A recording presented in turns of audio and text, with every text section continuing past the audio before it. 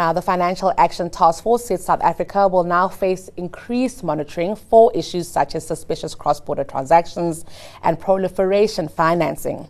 Now, according to Business Day, the nation is likely to face a 3-year slog in order to get itself removed from a global list of 25 countries deemed to have inadequate anti-money laundering and counter-terrorist financing controls. Now, the grey listing will have negative consequences, making it more costly and cumbersome to do business. Business Day reports that the FATF wants 8 strategic deficiencies to be removed by no later than the end of January 2025. Garth Steenhuisen, who's investment writer for Business Day, joins us now to unpack these deficiencies and what the grey list really means for South Africa. Garth, good afternoon, and an absolute pleasure being with you today. Hi, Nolithando. All right, let's talk about this. The inevitable has happened. I think a lot of people knew that would get here. Let's talk about the consequences and then just what it would look like to claw ourselves off this list. Well, I think the immediate consequence is just South African companies who are engaged in cross-border investment or transactions or transferring money abroad are going to face increased scrutiny from a compliance and regulation perspective.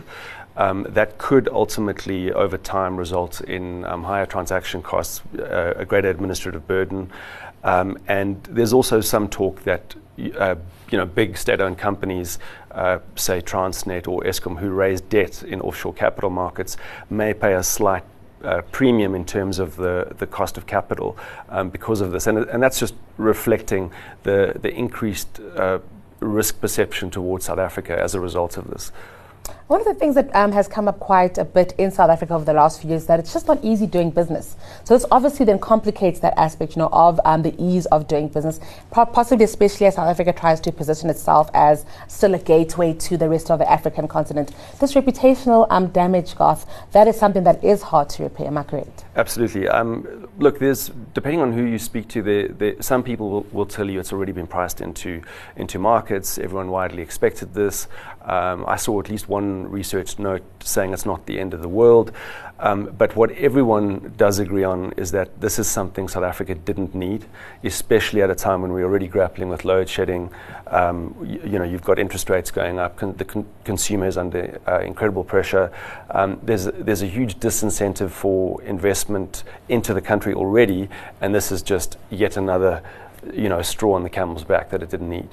So let's actually speak about one of the things that they mentioned there, the Financial Action Task Force, was the issue of they want to see a sustained increase in investigations and prosecutions of serious and complex crimes. So this then brings us down to the NPA and South Africa's ability, Garth, to be able to, arrest people, seeing real prosecutions. This is something that we're just battling with, right? You and I would face it if we had a domestic issue.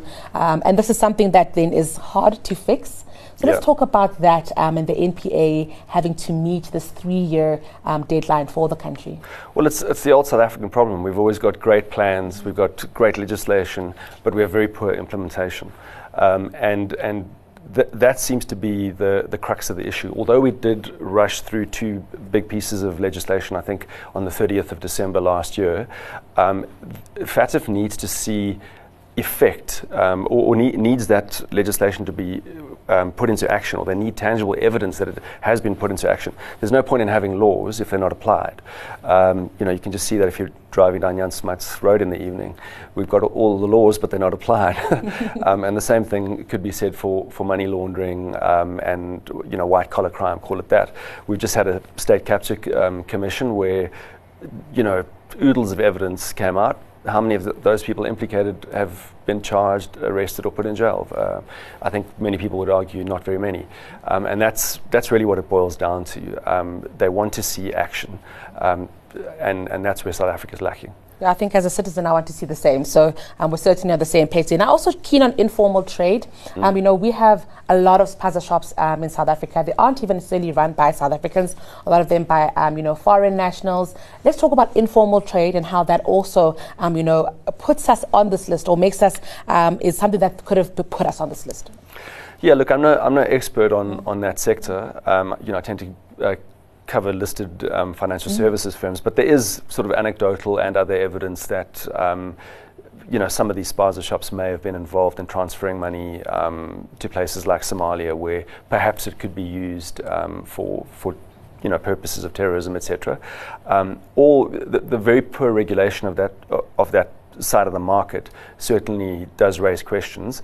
But it's not just spaza shops. I mean, one of the issues that FATF raised was that South Africa doesn't have great controls when it comes to monitoring suspect transactions in areas like real estate agents, lawyers, trusts. So it goes beyond that. And South Africa certainly has the ability to get its act together, but as I said earlier, our main problem seems to be translating our very good planning into actual implementation. All right, now, before I let you go, let's talk about, the president has been on an investment drive over the last few years, and I think this is more than a speed bump in these plans. Let's talk about inflows into South Africa, but also the president's investment drive. You're talking about the dollars in the couch. No, I'm just joking. But look, I mean, the president can talk investment, but if there's no electricity, very few people are going to want to invest because, where's your investment going to go? Without electricity, you can't power a modern economy. And I think before we can talk about, overall investment in the economy, we need to get the fundamentals right. And right now, the main fundamental, I think, that is on most South Africans' mind is, are we going to have 24 hours of sustained electricity supply? Sure. Well, thank you so much, Garth. And I know you are from Cape Town, so it's nice to have you. You're not from Cape Town? No, I'm actually from Joburg. From Joburg, okay. Joburg. You had its first weekend this weekend. All right, that was Business Day's investment writer, Garth Sienazen.